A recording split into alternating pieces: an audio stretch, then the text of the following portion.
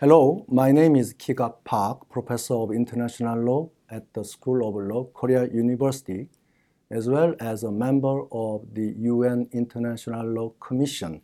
Today, I will explain to you the topic entitled Lex Ferenda in International Law.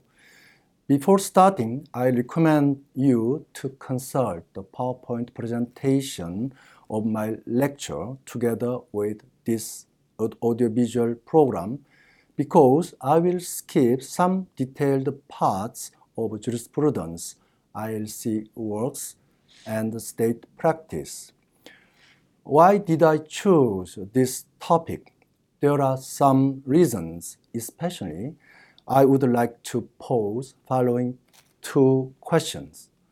First, as you know, the term lex ferenda had been invented by scholars. Is it still used only by scholars as an academic terminology? Or is it employed also by states, courts, and the ILC as a practical or diplomatic purpose?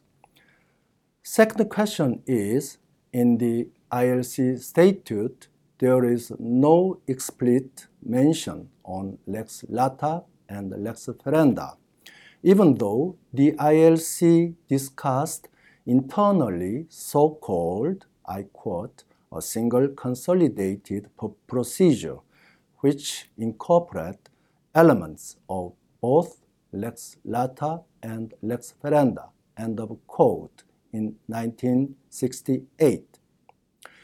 So, what is relationship between progressive development of international law and its codification on the one hand, and lex lata and lex ferenda on the other hand? In other words, can we consider that lex lata and codification of international law have the same meaning? Similarly, can we say lex ferenda is identical with progressive development of international law? For your reference, the ILC adopted in its 50th session in 1998 the three criteria concerning the progressive development of international law and the codification of international law for the selection of topics, and very interestingly, added a new paragraph what is related closely for me with lex ferenda. I quote, "The Commission further agreed that it should not restrict itself to traditional topics, but could also consider those that reflect new developments in international law and pressing concerns," I would emphasize, pressing concerns of the international community as a whole, end of quotation. From now on, I will try to find answers to above two questions which I put. I will briefly survey relevant domestic and international jurisprudence, the ILC's works and the practice of states. At the end of this lecture, I will identify 6 conclusive points that can help you to identify more clearly the term lex ferenda.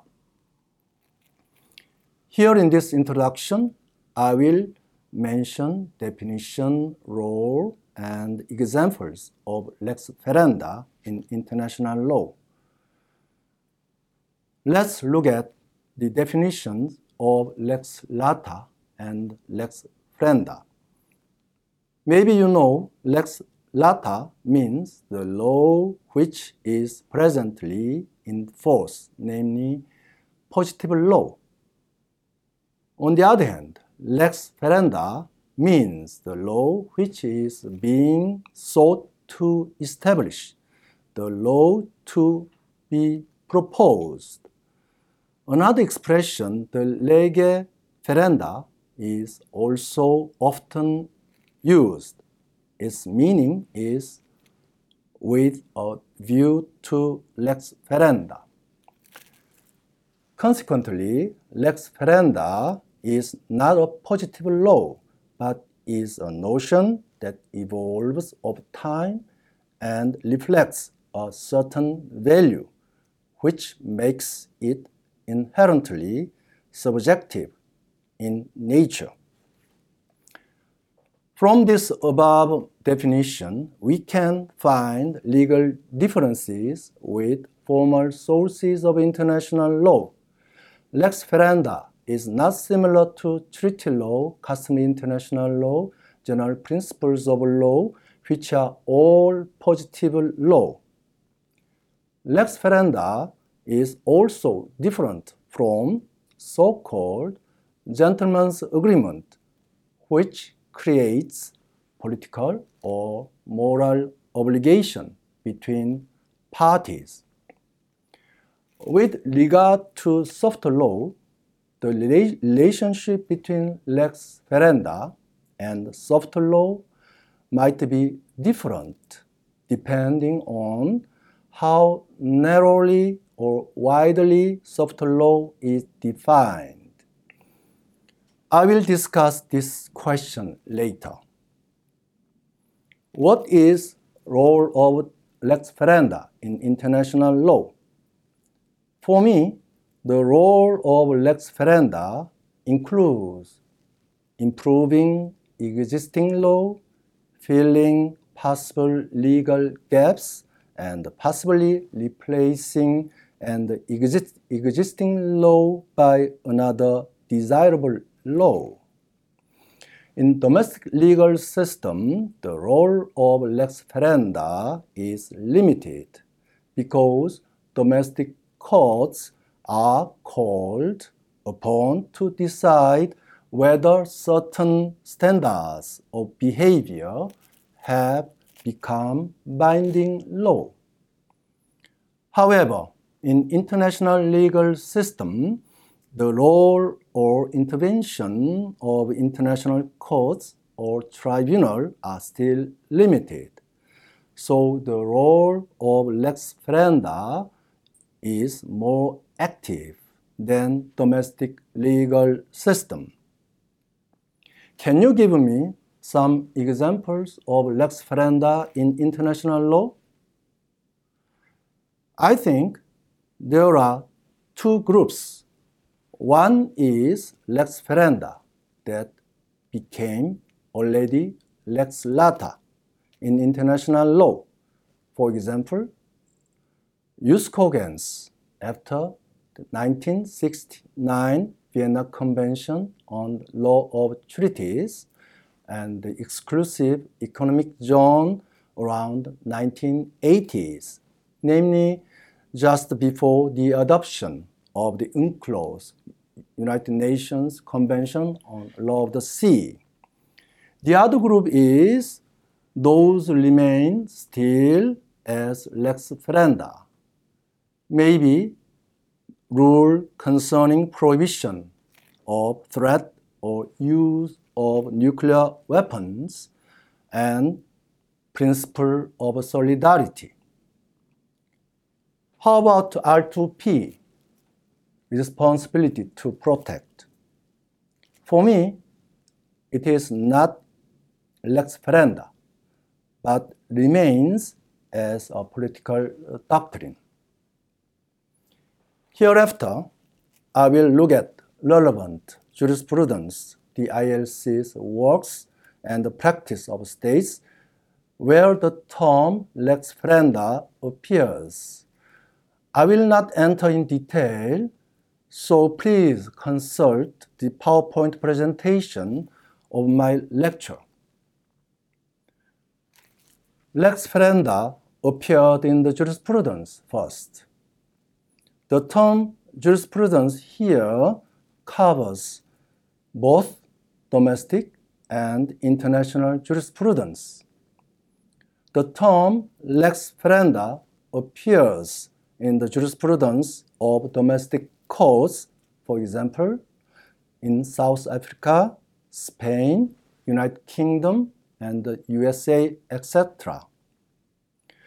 Lex ferenda can also be found in jurisprudence of international courts and tribunals, for example, of course, International Court of Justice, International Tribunal for the Law of the Sea, ITLOS, European Court of Human Rights, Inter-American Court of Human Rights, etc. In this lecture, I will mention only some examples of the ICJ cases. On other cases, please consult the related materials of this lecture. I have found that the ICJ uses the term lex ferenda in 3 different ways, and such approach is similarly adopted by other international tribunals and domestic courts. First mode, the ICJ mentions lex ferenda for the clarification or limitation of its jurisdiction. There is a good example. Fishery jurisdiction cases in 1974. In paragraph 53, I quote, "In the circumstances, the court, as a court of law, cannot render judgment sub specie legis ferenda, or anticipate the law before the legislator has laid it down." End of quotation.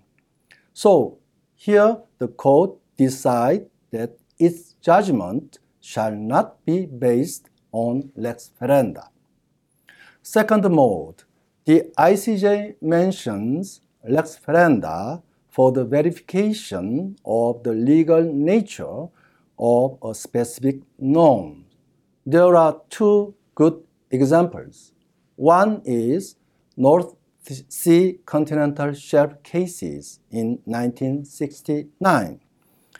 In paragraph 62, I quote again, Article 6 of Geneva Convention on Continental Shelf was proposed by the ILC with considerable hesitation, somewhat on an experimental basis, at most the lege ferenda, and not at all the lege lata, or as an emerging rule of customary international law.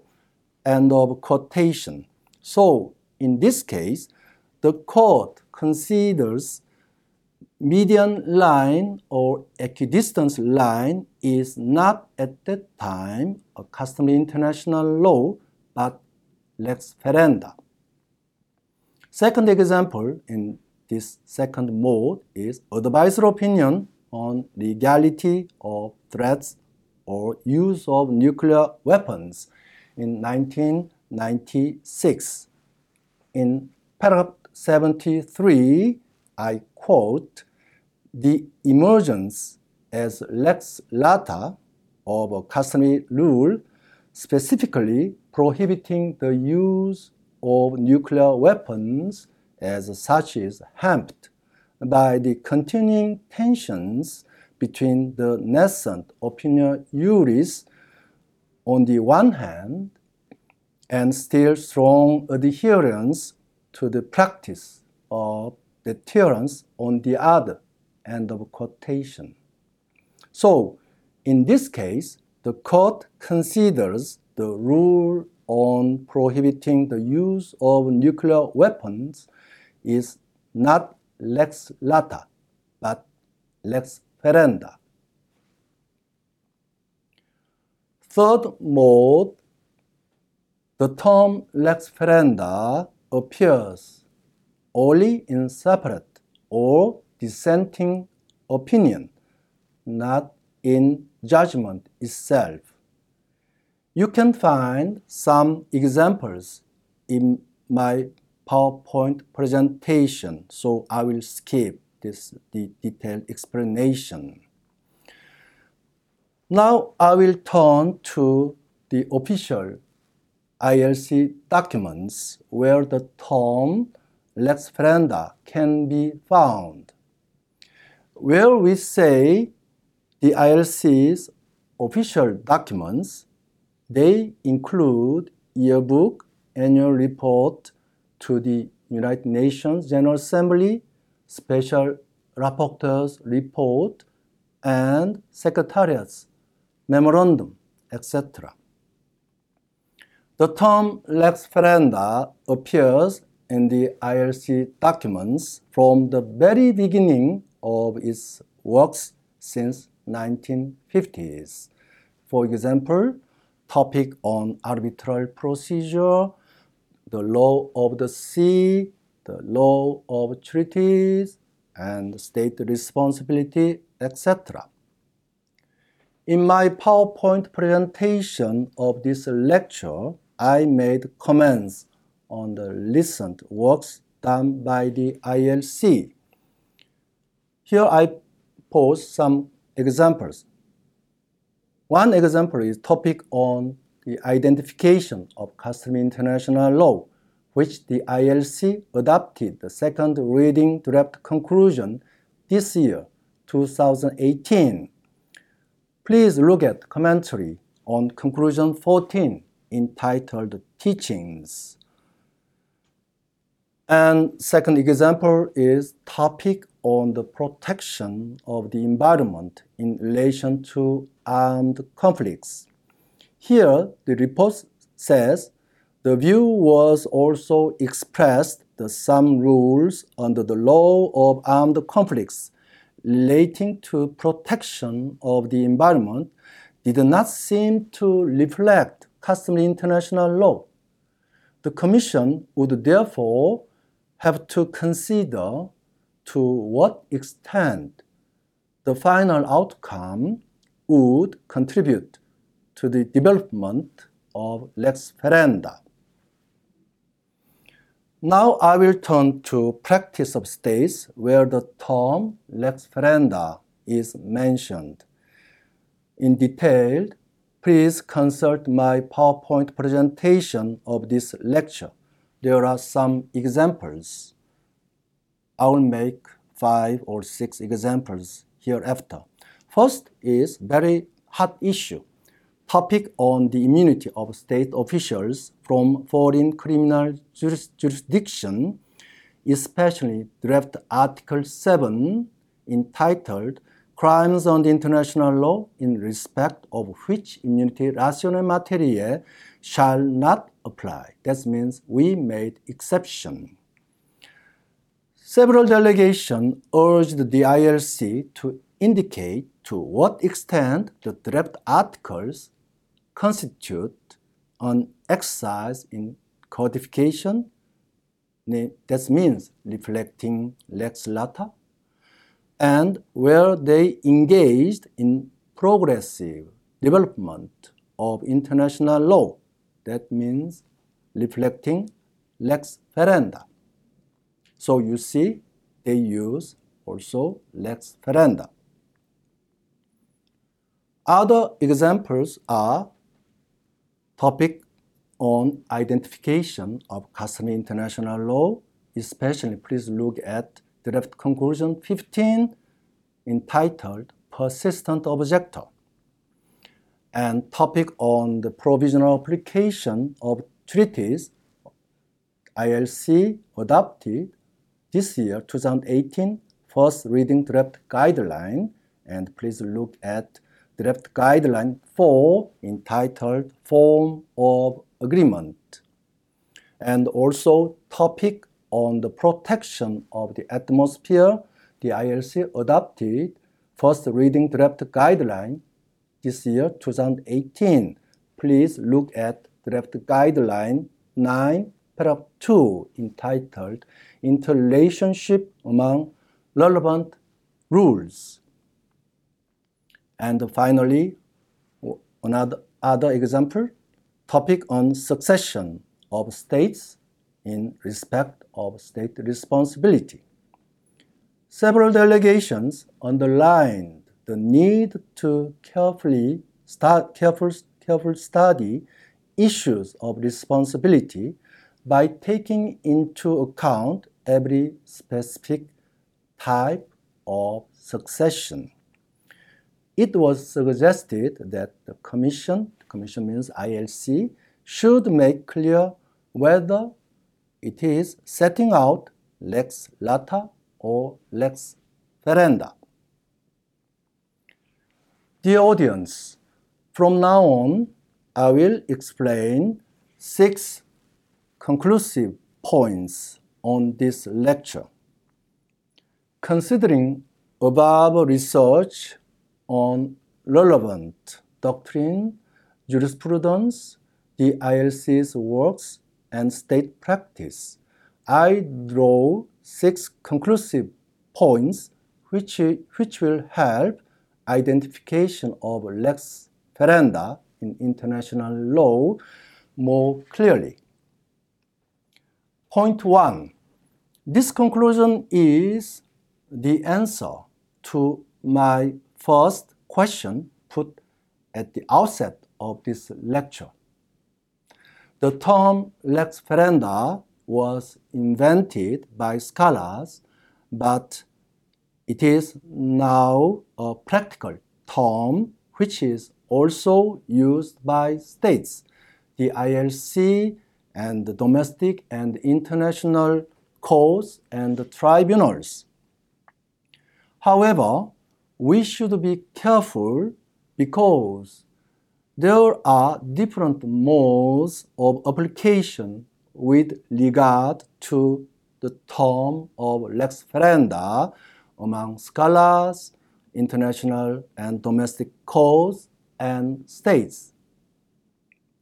Point 2. The second conclusion is the answer to my second question put at the beginning of this lecture. Lex lata and lex ferenda can be understood as a kind of materials for the work of the ILC, while the progressive development of international law and its codification are the main activities of the ILC. These 2 categories are closely related to each other. In other words, codification is based on lex lata, while progressive development of international law mainly considers lex ferenda, but it may also clarify ambiguities of lex lata.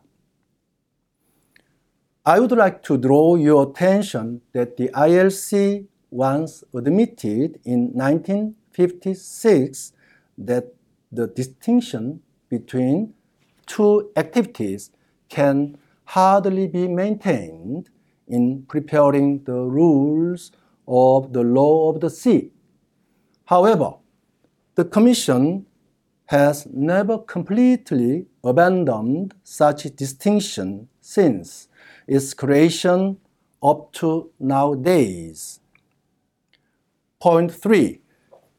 In international relations, lex ferenda might be invoked by a state or a group of states who share the similar cultural, economic, and political backgrounds, common interests, or values. Here, I would like to pose 2 additional questions. First, is lex ferenda similar to the characteristics of natural law? My personal answer is natural law and lex ferenda are not the same because the lex ferenda might be based on non-legal or moral considerations. Second additional question, is lex ferenda a kind of voluntarism? My personal answer is yes, because lex ferenda is based on subjective intention or values of states. Now I will turn to point 4. Many scholars agree that the boundary between lex lata and lex ferenda is becoming blurred. It might be true. However, I think the evaluation on such phenomenon can be different depending on, first, whether this phenomenon is normal considering the current heterogeneous structure of international society, or secondly, whether it has only a negative impact on the formation of international law. For example, French professor Prosper Weil worried that the increasing difficulties in distinguishing between lex lata and lex ferenda is threatening, as it may cause a sort of breakdown in the structure of international law. But not all international lawyers agree with such pessimistic view.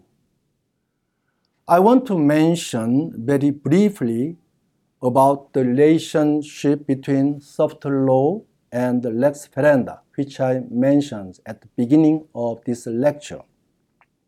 As I already mentioned, this question is closely related to the definition or scope of soft law.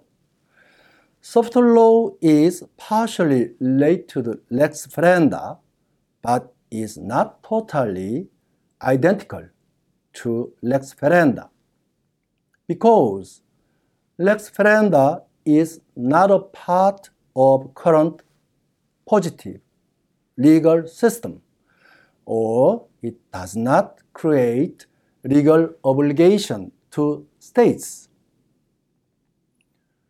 Point 5. It is difficult to ascertain clearly at what moment lex ferenda becomes lex lata.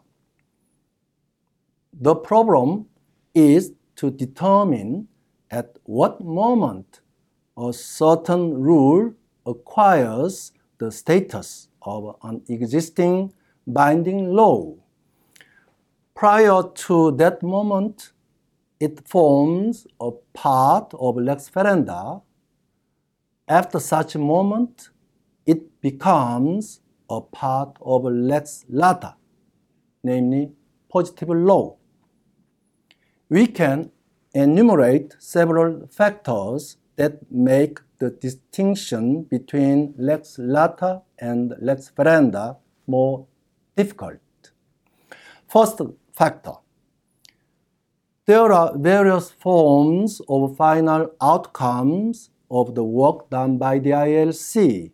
For example, draft articles, draft conclusions, draft guidelines, draft principles, etc. The problem is we do not know exactly whether a set of guidelines or principles reflect wholly or partially lex ferenda. Second factor, there are a number of final outcomes of the ILC initially proposed as a form of international convention, but remaining still as an annex to the General Assembly resolution. That means without legal binding force. Even more, unfortunately, a number of final outcomes which were already adopted as international conventions, but they have not yet entered into force because a lack of sufficient number of ratification.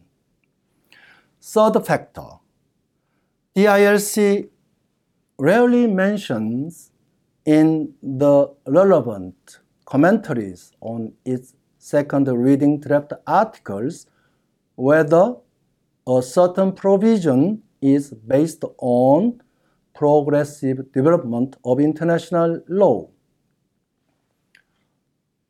Fourth factor, as already mentioned, since sometimes states maintain different views on principles and fundamental values of international relations or international law, it is not always easy to reach an agreement over whether a certain rule can be regarded as lex ferenda, which is ripe for transition to lex lata.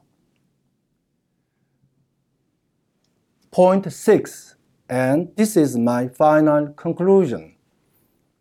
It is mainly up to international courts and tribunals, maybe, to resolve the problems of conflicts of norms of time and to draw a sure and clear boundary between lex lata and lex ferenda in international law.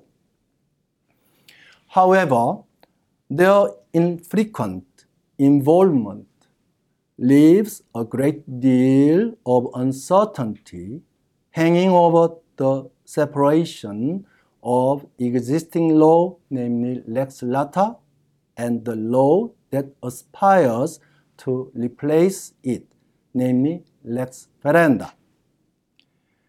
Dear audience, this is the end of my lecture on lex ferenda in international law. I would like to recommend you again, please consult the PowerPoint presentation of this lecture and the related materials to understand more clearly this lecture. Thank you very much for your kind attention.